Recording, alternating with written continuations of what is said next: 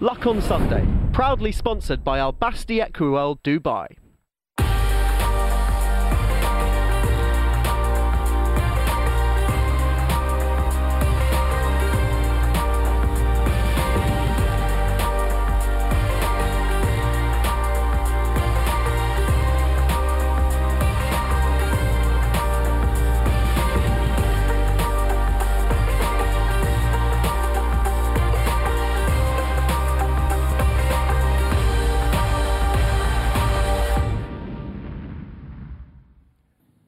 Welcome to the Luck on Sunday podcast, a weekly audio digest of all the best bits of Luck on Sunday, free to air every Sunday from 9 o'clock, that brings you the best guests and insight from around the racing world.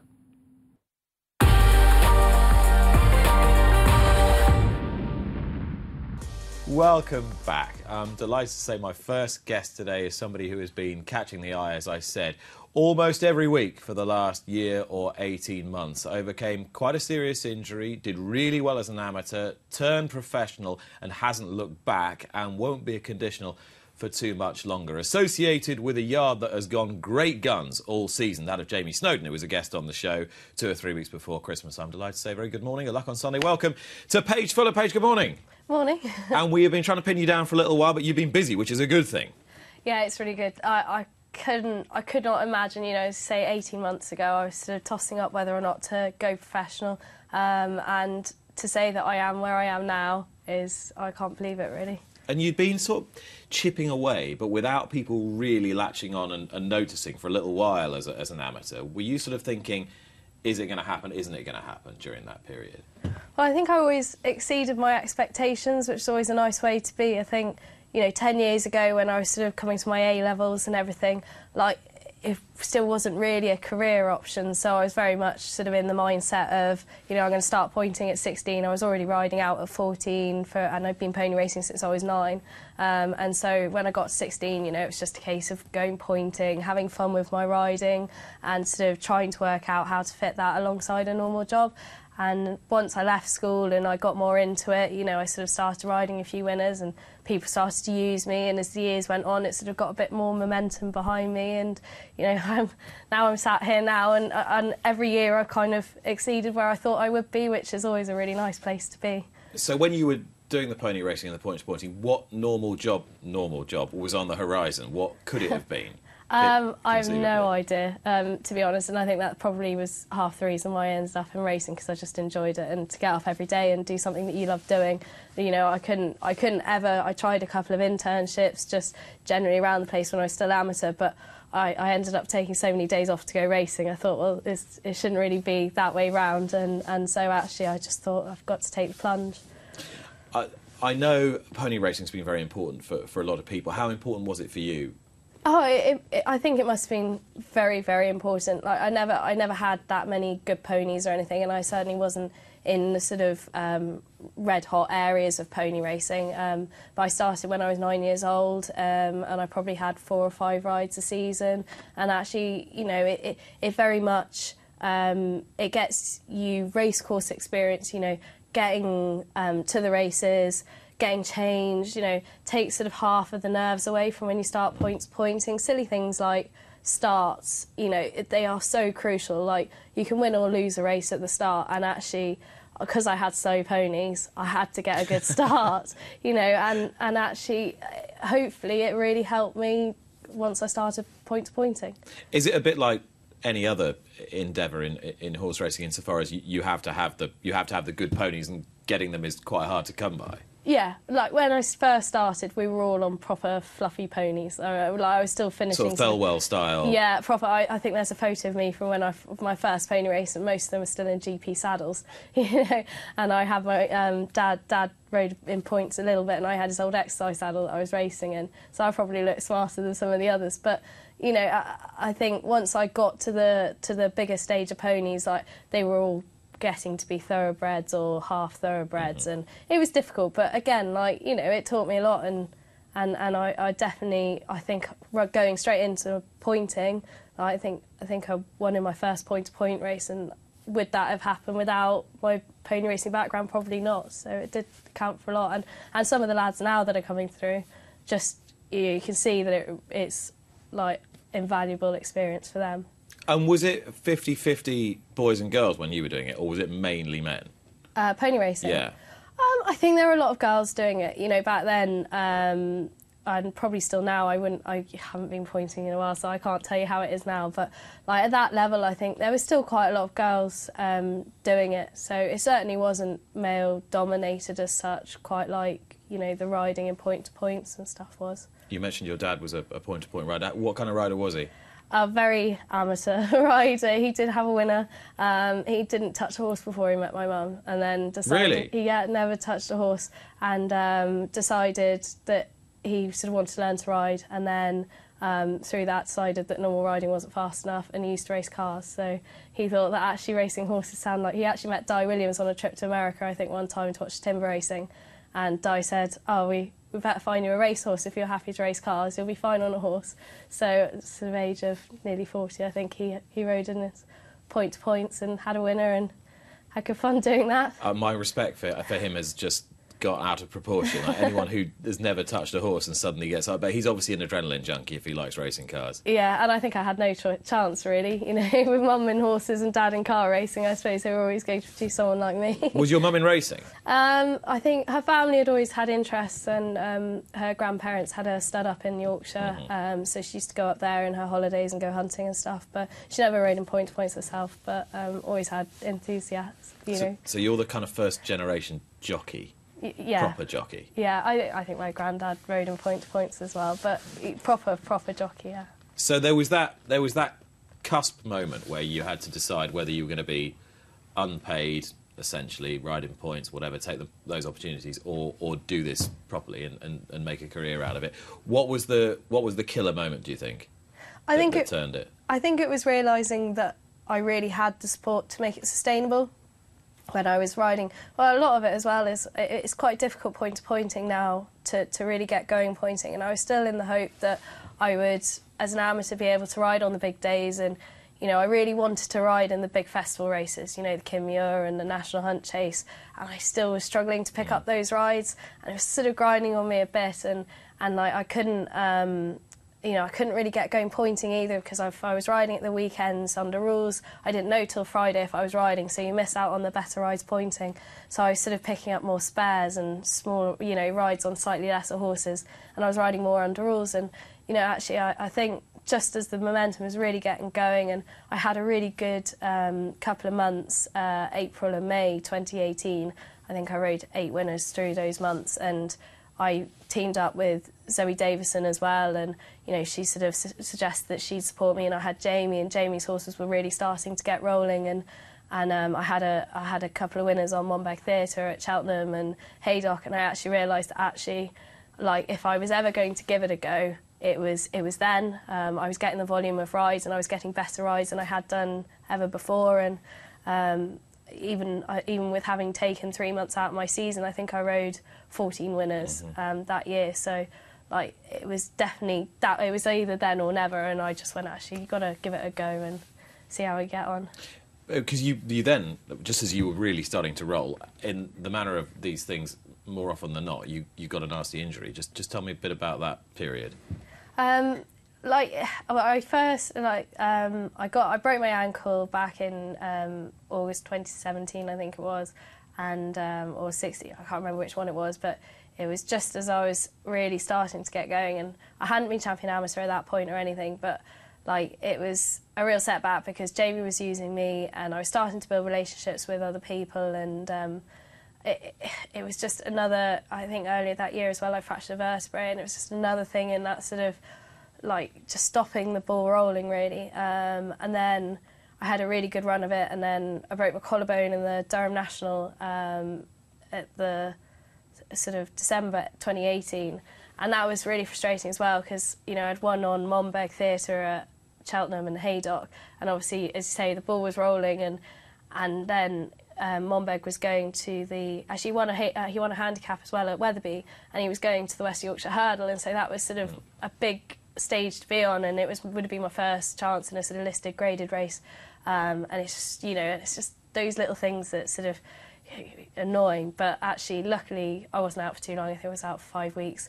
I was back in time for Christmas.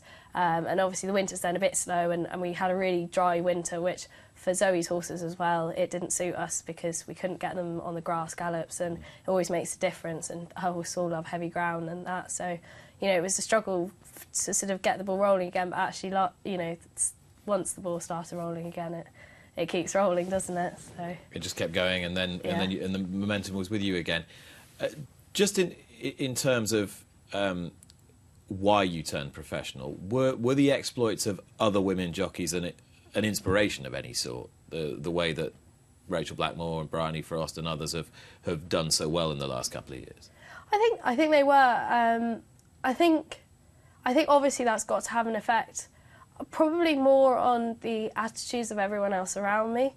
Like, I definitely turned because it was right for me, rather than, like, I'd say people like Lucy Alexander, more than anyone else, like, who very rarely gets a mention. Who very rarely gets a mention. And yeah, I'm glad you did. And she really turned the tables because she was the first champion conditional, and that is such a big deal. And realised that actually you can just go day in, day out and ride against the lads and it be normal.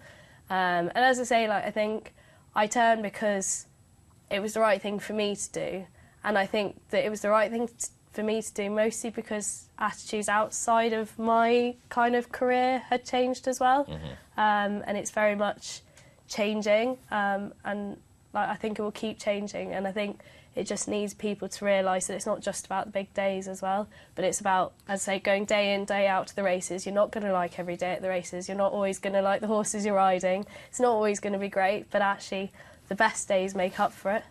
And it's not always a story, just because you're riding. Exactly. It's something you do because it's your job, just like it's anybody else's job. So it's a question of normalising it, I suppose. Exactly. And as I say, I tried going to internships and finding ways to support my amateur career, but it was never going to happen.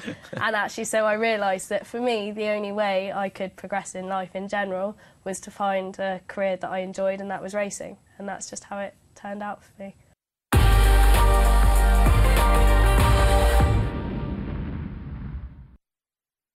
Luck on Sunday, proudly sponsored by Al Basti Equerel Dubai.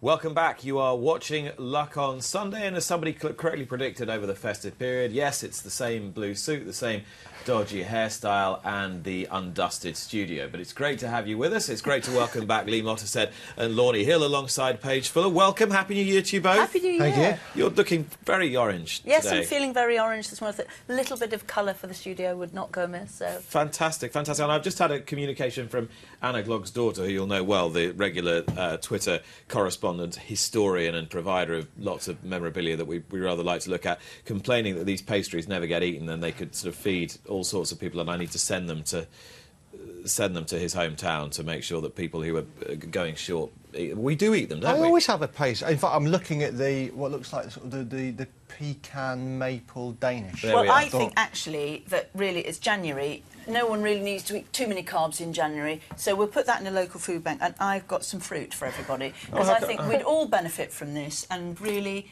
I mean, I know you're very trim as well, but I think, you know, no carbs in January, and we'll go straight for the fruit. What do you think? Well, I was going to make a rhubarb and apple crumble for dessert tonight. Does that count? That'll be all right, that'll be fine, okay. Yeah, that'll be fine. We'll let you off with that. Okay, bless you. Good. Well, I sort of gone into some sort of bizarre parallel universe. Do you have any nuts and seeds for me as well? Well, I do actually. I have some nuts and seeds, sake. but they're in plastic containers, so I thought people might get a bit funny about it, so I'll put them back down there. It'll ruin the beautiful look of our set. Well, it's great to have you both with us anyway. You were at Sandown yesterday? I was at Sandown yesterday, yes. Not having as much fun with my horse. He didn't run particularly well yesterday, but onwards and upwards for future races. I noticed husband Alan was on leading up duty yesterday. He was indeed, yes. He quite likes the day out, but you know, we had a good day, even though the horse didn't run as well as we'd have liked. And Point to Point is in action this afternoon? Yes, well, it's even this morning, really. It's the first race at Larkhill is at 10:30.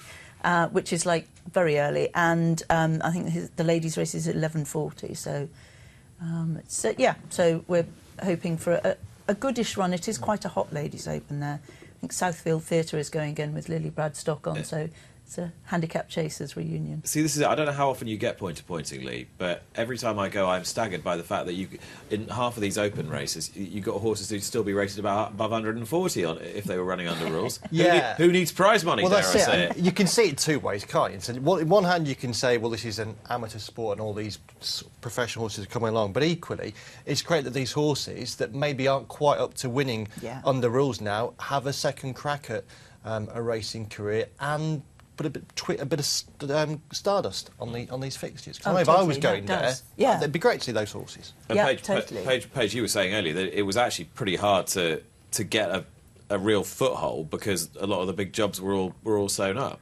Yeah, there are lots of big, I don't know whether there are lots, but there are certainly bigger pointing establishments now, especially for buying and selling horses as well in the maiden ranks. I think it's really important for Ireland to do it so well. I don't know what your opinion on it is, but I think it's brilliant for the sport to have these young progressive maidens that also go into being the top ranked horses later on in life. It's got to be a good thing that instead of just being seen as a leisure industry, the British pointing scene is also seen as a bloodstock industry, and people like Fran and Charlie Post are doing so well with their young horses, Phil Rowley and Tom Lacey as well. It's got to be good for the sport. So it's a trading opportunity for young horses as well as a place where old horses go to see out their careers, essentially. Yeah, that's exactly it. But we actually have a healthier older horses scene than they do in Ireland. They don't have many runners. I mean, a lot of the time in Ireland, I think they're open races or walkovers because it's more. They haven't got the horses by then; they've sold them all by the time they get to open standard. Once they won their maiden or winner of one, then they're sold. But it is an important part of the industry and one that we mustn't lose. I would say Totally. That side of the sport. I don't know how you found it. Yeah, absolutely. I think. Do you go point-to-pointing? I do. I mean, I'd probably maybe go once or twice a year. Place like Godstone, not too far from me. Yeah. And I do. I like the grassroots feel to it. The fact that you're walking around in your wellies. You do feel like you're enjoying jumps racing at its sort of real base, and that the people who are doing it there are doing it through absolute love. Partly because, as I'm sure Lornie would say, unless you find yourself with a potential star, point-to-pointing is not really a sport you make money out of, is it? If you're an owner and you're going to point-to-pointing, you do it because you want a point-to-pointer, not because you suddenly think this could be a great vehicle to make money. I think a lot of the thing as well with point-to-pointing is going along and seeing people who then become future stars. Yeah. Like, say, the Jack Tudor, the Ben Jones, Rex Dingle. We've seen these people, Paige Fuller indeed, who have come on through pony racing. I think you probably touched on this earlier. And through point-to-pointing as well. And if, these older people, probably like myself now, say, oh, I remember when he, rode pony racing, I remember when he rode point-to-pointing, and it's great, it's really good for the sport. I think it's in a very healthy position at the moment. I think it was you that said to me just before Christmas, this Jack Tudor's a Yes. handy rider. Of course I took no notice. That's a shame, isn't it? You could learn so much. I could learn so much. Lornie was very keen this morning when she came into the studio to point out to me yesterday that I'd said a horse was being ridden by Wayne Hutchinson, who of course had retired about a month ago. But I'm sure I didn't, but you can go back and check the tape. Well, it's my husband who said it, so he's probably wrong. He was leading a horse round the paddock. How would he have known? No, well, he wanted to watch the race when we got home so he could see himself on telly. Right. On to the feature at Sandown Park yesterday, the Grade 1 Unibet Tolworth Hurdle, which was won for the third time in 5 years by the Tizzards, and this was probably their most impressive winner yet as well. Fiddler on the Roof is the horse in question, the navy colours with the yellow braces. Paige Fuller, what did you make of this?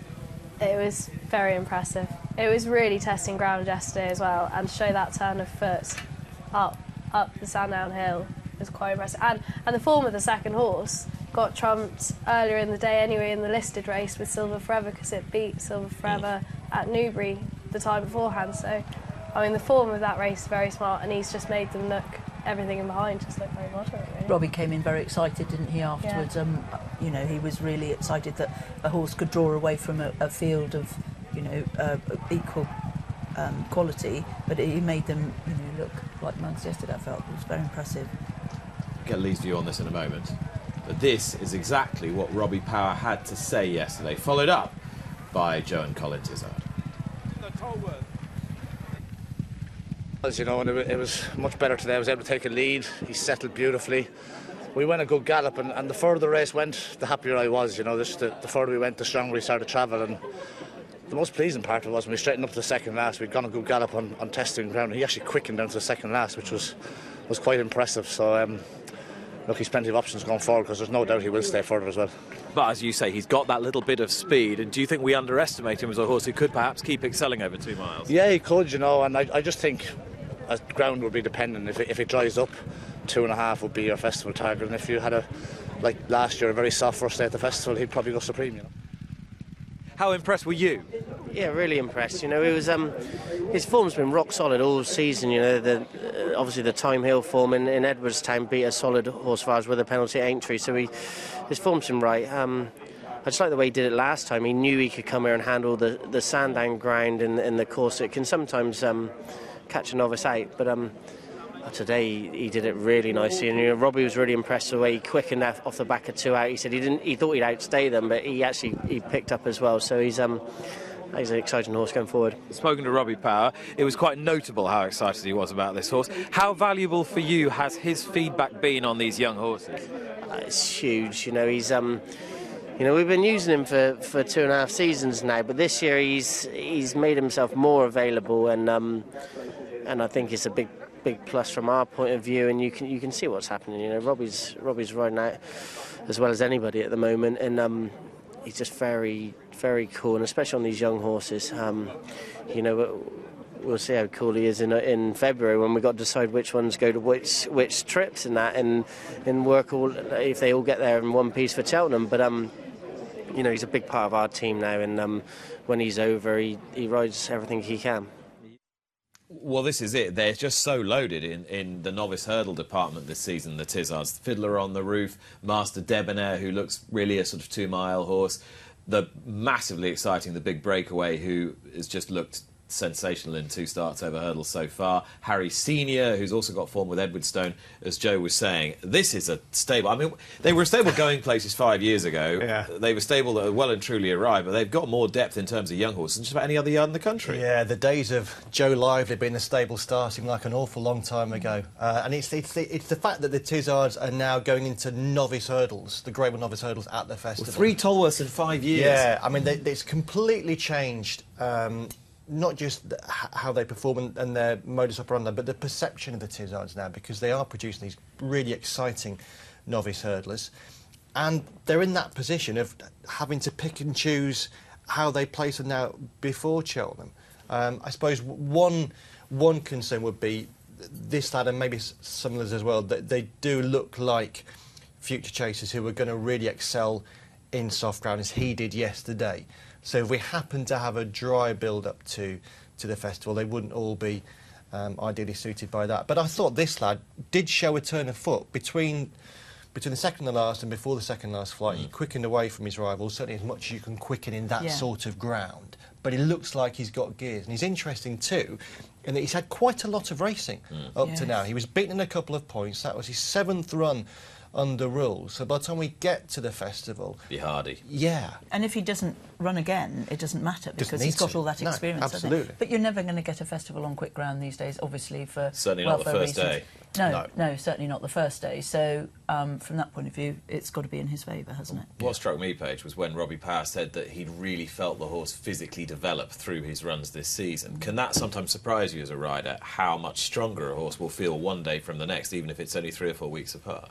100%, because you never know how a horse is going to mentally as well as physically take their run, and sometimes as much like you'll feel it underneath you, but a lot of it will be mental as well. Like if they've had their first run and they're a bit shell shocked, you know, they'll be a bit buzzy and a bit lit up, and they'll do too much next time, or you know, or they'll just generally feel tired and weak. So you know, as Robbie said, he's come on massively for each run, and he's a big horse as well, isn't he? He is, but he looks like he's well proportioned. It's not like he's grown in different parts. He's grown as a whole being. So, yeah, he looks like he's the done deal, doesn't he?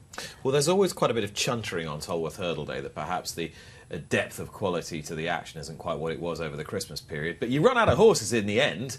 You know, you can't have them all running brilliant race cards on every day of the week, and I thought yesterday was a great example of some stars of the future in the horses we've just seen, and a celebration of the old favourites in the Veterans Chase, which has really taken off this series. £61,900 for the winner. You can see why it's so competitive. You put a series on and you make the conditions specific, you're going to get them all there to run for their lives, and it's exactly what they did yesterday, Lee. Yeah, and this series and this race distills what's great about jump racing and why jump racing is popular. It's popular because people get to know the horses over a long period of time, and some of these, we really know them. I mean, you've got two 13-year-olds chasing home the winner in a fantastic finish on a racecourse that produces finishes like no other. Yeah. This is what's great about jump racing. And the winner had run in, I think the owner, John Pike, said to me afterwards that the winner had been won or been placed in 31 of his last 35 starts. That includes a bunch of points and bumpers, this, that and the other. Points. Yeah. You know, he ran in a lot of points and Hunter Chases.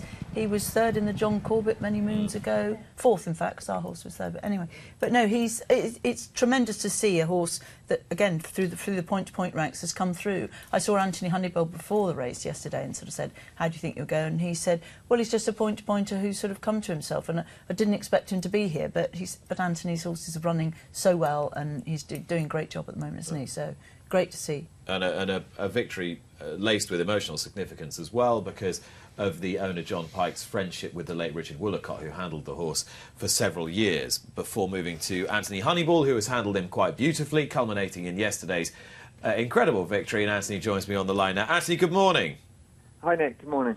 I really enjoyed chatting to John Pike yesterday. There was a great nugget in the interview where he said that when you'd won a 100 grand odd with Regal Encore a few weeks ago, you threatened to put Regal Encore in here as well, and there was just a moment or two where he might have fallen out with you, but it's all had a very happy ending. Yeah, no, we're just keeping him on his toes. Yeah. He's obviously a great man. He's a great man to have in the yard, isn't he? Yeah, no, very much so. Yeah, and the way he was, all the dates and everything was so specific in his mind, exactly when everything had happened, and he knows the horse. Obviously, he's, over the years, he's had such a lot of fun with that horse, and he just knows his form inside out and backwards. Yeah, he's a great.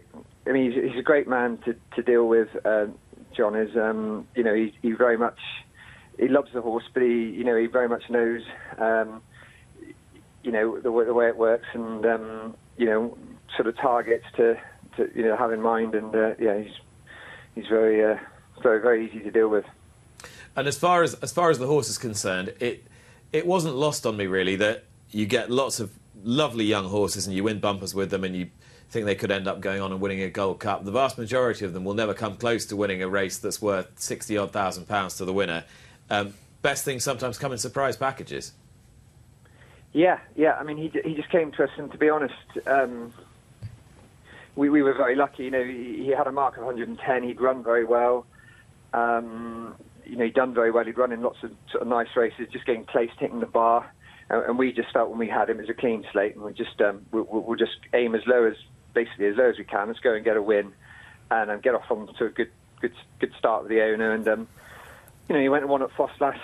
Well, we were trying to go left-handed, but he was basically he was jumping terribly right, and we got away with that one, and we learnt a lot from that race, and he still won. And I mean, his next race, I think he was £17 higher for his next run.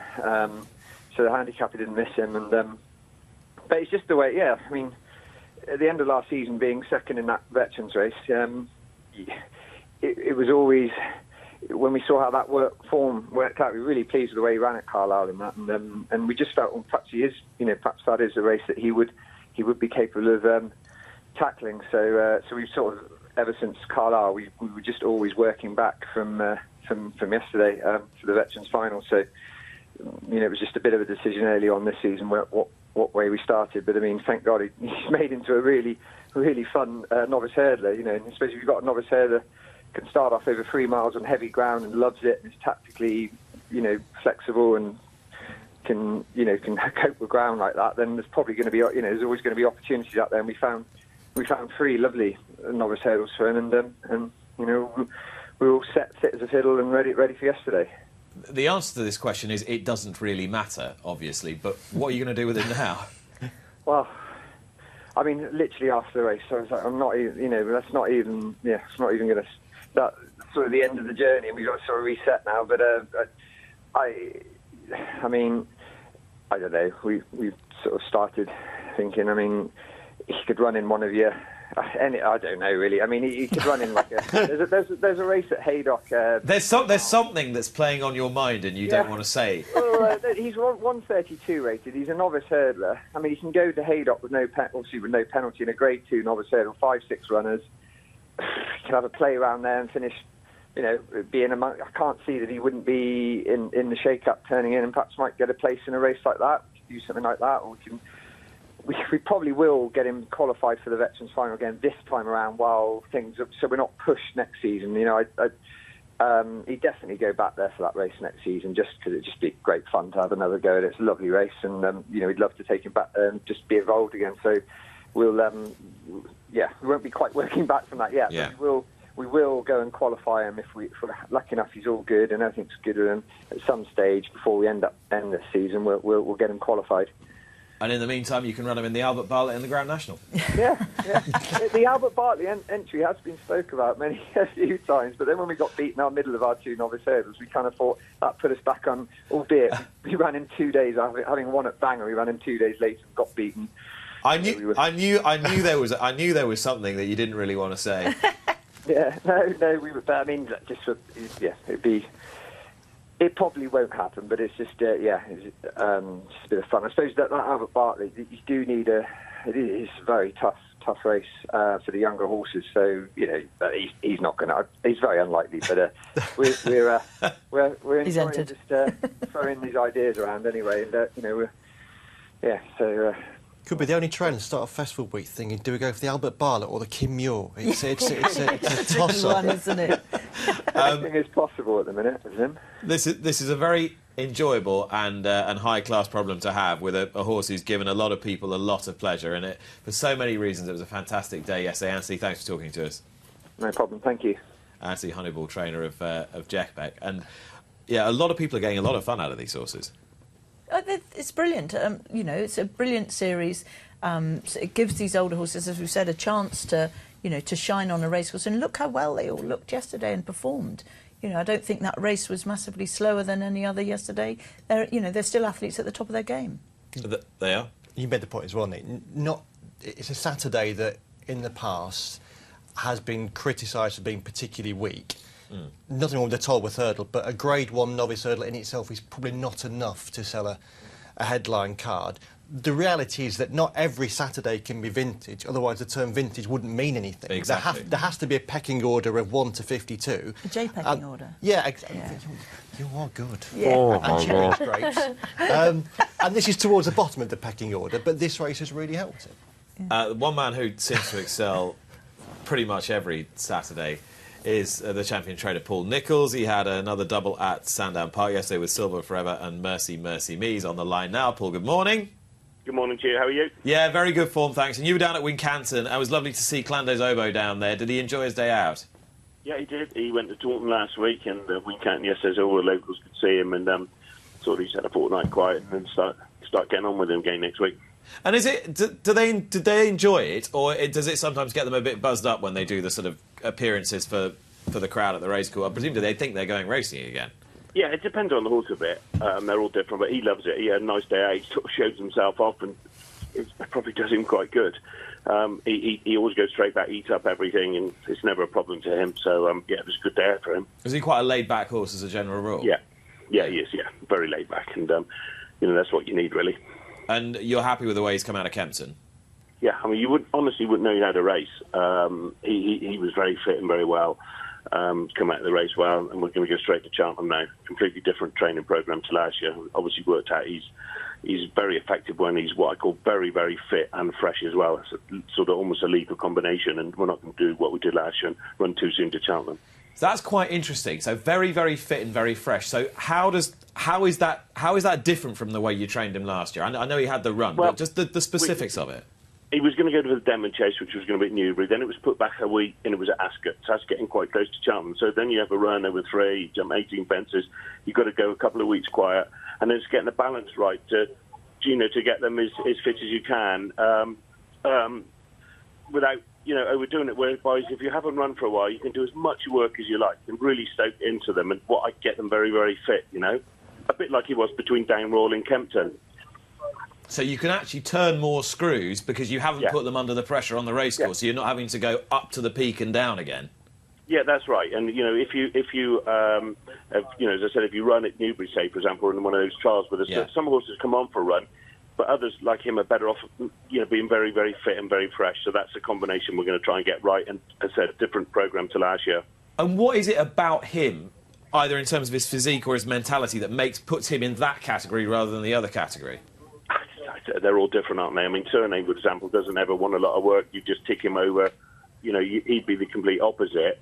There's just some horses like that. And the great thing is he eats everything. He's a big, strong horse that takes the work, and they're easier to train in a lot of ways.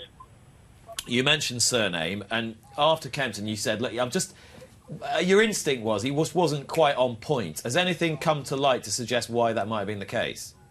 Not really. He the only thing I'd say, he's gone quite light on me. His blood was good afterwards. He's never coughed or anything like that. I think, looking back, probably the Ascot race took more out of him than I thought at the time, even what Scott, who rode him every day, thought. And that kind of had a great run, sort of, and a lot of time up to, because we knew what we were doing, and going to Kempton was, the Surname was prepared to go to Ascot and win, because there's no point going to a race like that without thinking you're going to win. And probably it came a little bit quick after that, and I just don't think he was quite at his best. And as I said, he lost plenty of weight now, and so we've just got to build him back up and get him right for Ascot in the end of February. So that's the Ascot Chase, the race he was so impressive in last year. That'll be his next run. Yeah, that's the plan. As long as I get him back, as I'm happy with him, that's where he'll go next year. Do you think he will end up at Cheltenham in something? I would, to be honest with you, it's not the be-all and end-all with him. If he went to Ascot and won, with Johnny and I sit down and make... We've got to make a plan, actually, because the entrance for Cheltenham shut next week, so we've got to decide what we put him in, if we put him in anything. But, I mean, he definitely won't have an entry in the Gold Cup, because I don't see him as a horse to get the Gold Cup trip yet. We might stick him in one of the other races, or perhaps go to Ascot and miss Cheltenham and go for the 2.5 at Aintree. That would be quite a good... So I haven't spoken to Johnny yet. We'll have to get that sorted. And in terms of the Christmas period as a whole, Paul, you had two more good winners yesterday, Silver Forever and Mercy Mercy Me.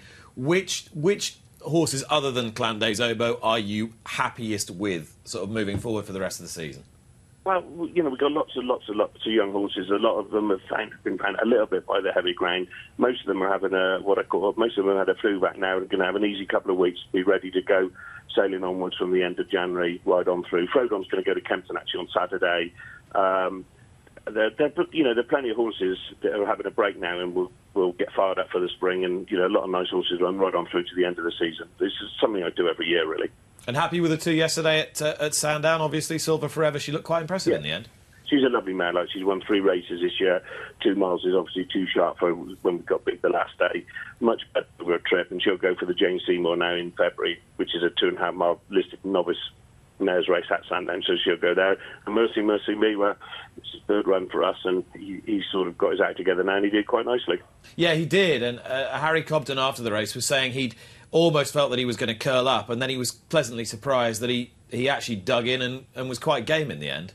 Yeah, he was, and I mean, he's 8, and that's the first race he's won over jumps. So he has been a bit frustrated. We haven't had him all that long, and he's just beginning to get into our system. And it takes for ages to get to really learn how to train these horses. Even I'm still learning now about Surname and Cap, as it was with Corto, and adapting different things to suit them. And then hopefully they will keep improving. And if there's 2 things we know about January, Paul, is that you get the horses vaccinated, and you normally manage to find a time to get a bit of a holiday in. Yeah, I'm disappearing for 10 days on Tuesday, which I'm looking forward to. Having a day off today at Larker, which I really enjoy. And get all geared up to get busy from the end of January. Yeah, everyone's off to Larkhill today. First race is at 10:30, so I better not keep you too much longer. Normally when you're away, your assistant trainer, Harry Derham, is very, very keen to count the winners in your absence, I've noticed. He will, but he won't have too many this year because there's not going to be many to run. We'll literally be very quiet for the next fortnight. Right, we're going to take a very quick counter through what happened on New Year's Day because we've not been with you since then, and we will start with victory for Album Photo in the Savills New Year's Day chase at Tremor. I was really impressed with this. Yeah, I mean, he did everything that Willie Mullins and Paul Townend, the owners, would have wanted to see him do. It wasn't a great race, but equally the horses behind him weren't bad horses. They're the horses with a lot of talent. Really pleasing introduction. He'll probably go straight now to the Gold Cup as well, following last year's path. And what I also like about this is it's wonderful when you see a horse like Alboom Photo appearing on one of the sport's smaller racecourses. You want the best to take on the best, and that shouldn't change. But equally, when you have a horse like that running on a track like Tramore, for Tramore, that would have been a huge occasion to get the Gold Cup winner there. And I do like it when one of the sport's smaller tracks gets that sort of gold dust. So you've seen Lost in Translation over Christmas, you've seen Alboom Photo, you've seen Kenboy, and you've seen Clan des Obeaux. Is this horse the clubhouse leader to regain his crown? I think he is, in the sense that he's the defending champion, and he's come out and showed he's in really good order, retains all his ability, and also he won't run between now and the Gold Cup, so he won't dent his prospects between now and the Gold Cup. Representing first. Yeah. Do you think for Willie Mullins, now he's cracked it, they're going to come along like buses, these Gold Cups, you know? Yes. Yeah. Absolutely. Absolutely. He's found the formula. There. Yes. Yes. Surely. Well, you keep that. I only did a few days there, but That counts. it is. For the purposes of this broadcast, that counts. Yeah. That's work experience. Yeah.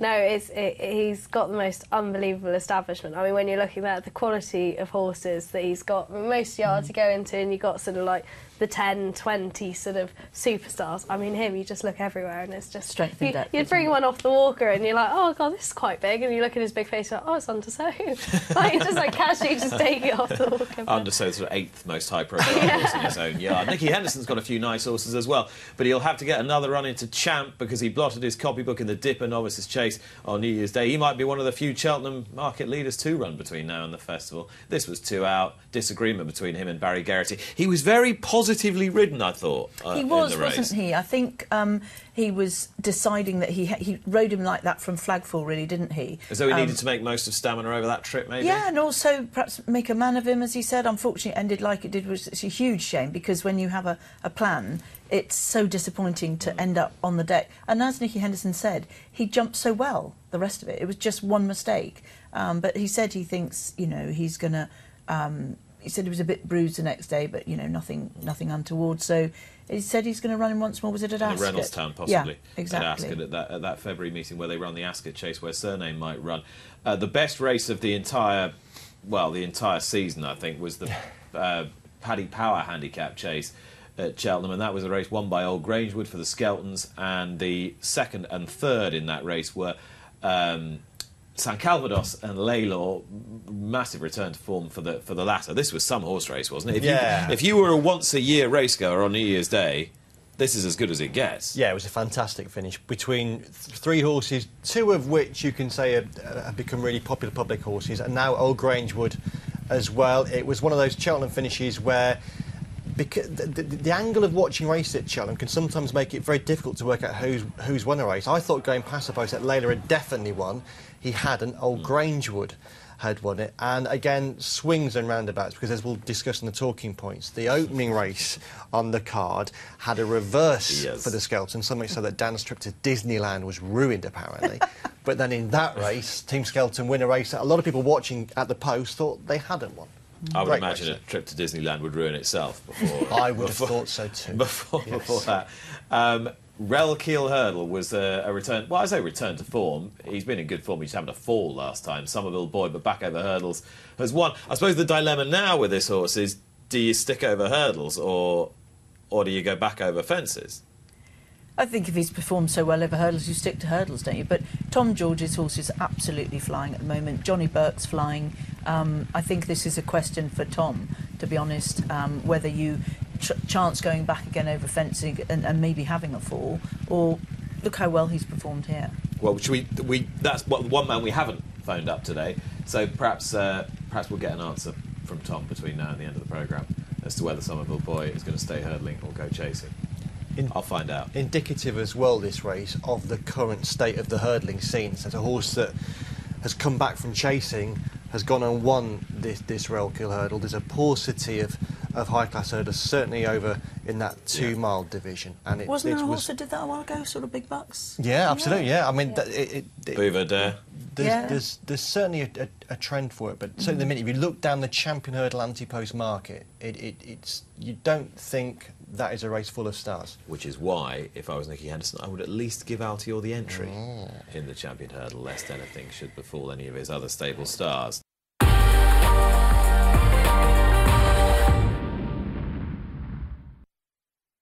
Luck on Sunday, proudly sponsored by Al Basti Equiworld Dubai. I'd like to think there's a few people who come here to the Luck on Sunday studio that I could realistically call a game changer. My guest today very much fits that category, but he is very, very rarely seen. He's changed the role of the jockey's agent.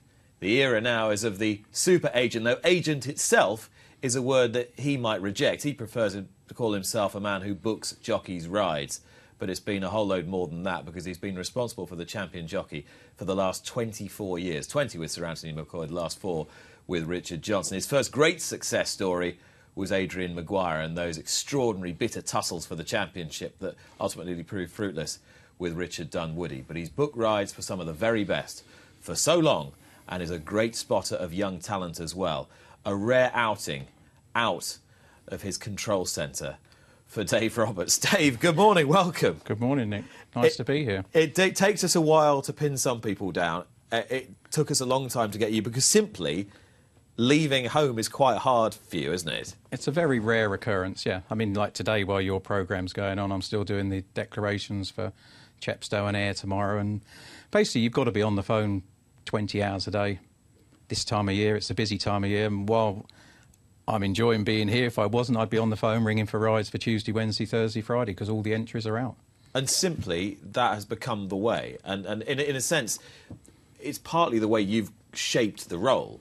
You've become an architect of your own slavery to the job, essentially. Yeah, I've set a precedent where you do work them silly hours, and if you let your guard down, there's now other agents who are doing great jobs trying to come through, and they're your competitors. You know, you've got to be on the ball all the time. You mustn't. Am I right in saying that agent is a word that you don't particularly like, because it conjures up images of sort of greedy football agents and so forth? You're a man who books rides. I would never say I'm an agent. I would describe myself as a salesman of jockeys. That is exactly how I see my role. Agent is a glamorous title which someone gave me 18 years ago, but it doesn't come anywhere near what people imagine a football agent is. And am I right in saying that nobody grows up wanting to be a jockey's agent? It's a career path you find yourself going down. If you want to have a social life, you definitely don't want to become a jockey's agent. And you've got to be of a certain mentality where you're prepared to lock yourself away for hours and hours on end. And it is obsession is the only word I can use it. Did you know you were of that temperament anyway, or is this just something you've trained yourself to do? When we were brought up as kids, me and my 2 brothers, we were, due to situations, we were sent to work quite early, and my dad put a very strong work ethic in us. So I knew from a very early age I wanted to work for myself, but he always said to us, you know, if you put the hours in, you'll get the rewards, and I've lived by that all my life. So what was your first ever job? You say you were sent to work quite early. How early? First ever job. I was probably doing 3 paper rounds at the age of 7 or 8, something like that would be my first job, I'd say. And even at that age, did you understand the reward work ratio? And yeah, the work ethic paid off. Most paper boys were going in doing 1 and going home, I was doing 3 and being late for school. So, and if they wanted the 4th one done, I'd do that as well. Did you enjoy that? Loved it, yeah. I'd be up at 5:30, same as today nowadays, and I'd get down to the paper shop and off we went. I used to love it, yeah. Did you enjoy beating the other paper boys, or did you enjoy the money? I think I enjoyed doing more than 1 paper round if they were only doing 1, yeah. So that competitive instinct was in you? From a very early stage, it was, yeah, I was very competitive in everything I did. But I always thought very fair. You know, it wasn't trying to prove anybody was less than me, but I always thought the more you put in, if you're going to prepare to go that bit extra, things will happen. And you say your father instilled that work ethic in you. Is that something for which you're quite grateful, or was he a hard taskmaster? Both, but very grateful. Yeah, he put us on the road, so both my brothers have done very well, and we're all, you know, a whole family is a very hard-working family, and my children and now grandchild, I hope they, you know, learn that from me and follow that on.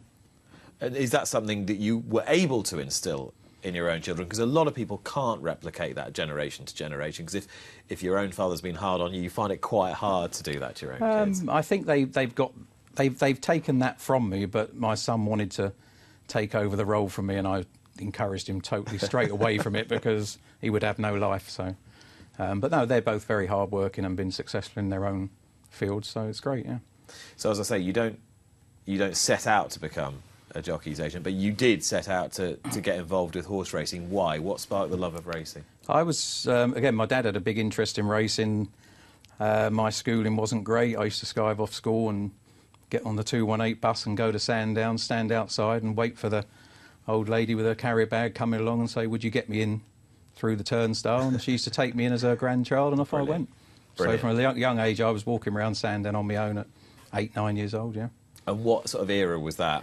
Can you remember who the big players were when we were kids, the three brothers, funny, because Jeff Lewis was my hero, and my other brothers was Jimmy Lindley and Joe Mercer. And the person who got me into being a jockey's agent was Jeff Lewis. Really? Which is I'm a great believer in things happen, and there's a lot of coincidences in life. And Jeff Lewis was the one who suggested me being a jockey's agent all those years later when he was a trainer. But the road from being someone who was just working on the periphery of racing to being an agent and taking that first jockey on your books, it was an interesting one. There were some interesting twists and turns along the way. I was with Oliver Sherwood the other day, and he said, well, Dave Roberts, he said he was racing manager to one of my first ever owners back in the 80s. Yeah, I did. I used to manage some horses for an Indian businessman, and we sent the jumpers to Oliver. And showing me age now, but Clive Cox, as a conditional, rode the horse Tack Deer to win the first race at Sandown. Wow. Which, I hate to show you what my age is now, but that shows the time I've been in racing, yeah. So how long did that last? About 3 or 4 years, and then he sold the horses and went to America, and I had to sort of make a decision. I wanted to work in racing. I'd built up good contacts by then, and I stumbled into Jeff Lewis, who trained our flat horses at the time, and we were round his house one night, and he just said to me, I said to him, is there anything you can give me an idea what I should do? And he said, why don't you become a jockey's agent? I said, what's a jockey's agent? There was no such thing at the time. And he explained, and off I went. Jason Swift was the first jockey I took on, which was, I think, his godson, I think. So it was Jason Swift, and then he lived with Dean Gallagher. Mm-hmm. And Dean Gallagher was my first jump jockey, who then recommended Richard Guest, and the rest is history. So it was Dean Gallagher, Richard Guest, and then dare I say it, the turning point. That was the big moment came when, because Richard Guest rode for Toby. Yes, Toby Balding. Of course, Toby Balding, the great Toby Balding. And he said to me one day, would you take on this young jockey from Ireland for me? And Adrian Maguire came on the scene, who to this day is definitely the greatest jump jockey that was never champion jockey. Adrian Maguire was how old when you first clapped eyes on him? He was late teens, bit raw, but you could tell very quickly he was very good. It's a bit like when AP came on the scene. He was very good. He was totally switched on to winning and well above average. It was quite early to tell. In the early days, you knew you'd got something special on your hands. People talk about Sir Anthony McCoy, AP McCoy, as a turning point in the way that jockeys thought about the sport, their professionalism. Would you say that Adrian Maguire was, in his own way, a bit of a culture shock for the sport and the culture of riders? I think Adrian, he was probably the first kind of lad who came from Ireland who made it big here.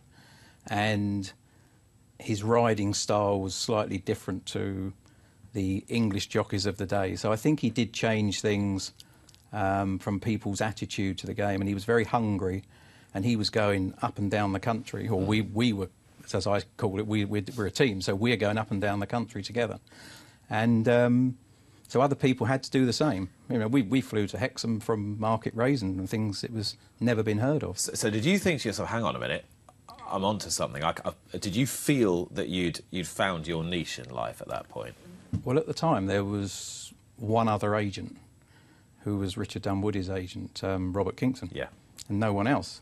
And I was ringing for rides and thinking, well, there's no competition. It was quite, not easy, but it was, well, you can place jockeys here, there, and so, yeah, you stumbled on a real gap in the market, and there was no looking back. Just make the most of it. It was Maguire and Dunwoody. Yeah. Then it was Dunwoody and McCoy. Richard Dunwoody must have hated you. I don't think I come out very well in his books or whatever, but no. But at the time, Richard was the number one. He ruled the roost, and someone was trying to come along and find a way in. So I don't think I was his. I wouldn't have been on his Christmas list anyway, put it like that. But I always respect. He was a great jockey, and as a jockey, you could only respect him for what he achieved. Yeah. Oh, he was a brilliant rider. Oh yeah. Brilliant artist. Richard Dunwoody. AP would always say, one of the best ever. So I always had respect for him as a jockey, but I would have sent him a Christmas card. I don't think he'd have sent me one. Did his presence there, as the sort of dominant presence, as a man of great experience and someone who everyone sort of revered, did that spur you on? Did that give you the target to aim at, first with Maguire and then with McCoy? I think the year that Adrian lost on the last day, well, it's not really losing, he came second on the last day. I think to ride that many winners, 190 winners plus in a season, and not be champion jockey, that's got to hurt. Is you can't really ever repeat that.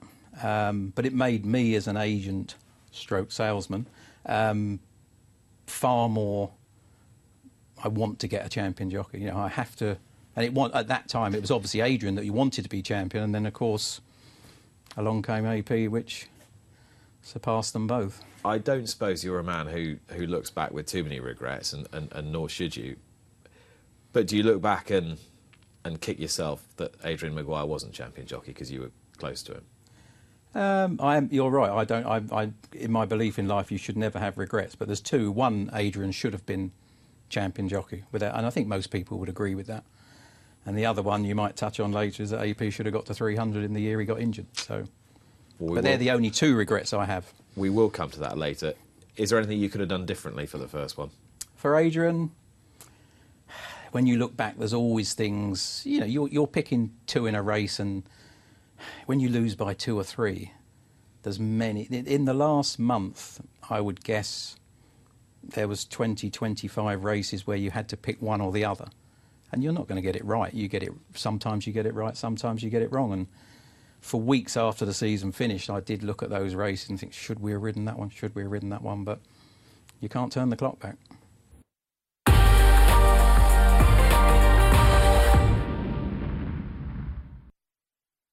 Luck on Sunday, proudly sponsored by Al Basti Equiworld Dubai. You've been listening to the Luck on Sunday podcast, the weekly digest of the best bits from Luck on Sunday, the programme that brings you the best guests and insights from around the racing world.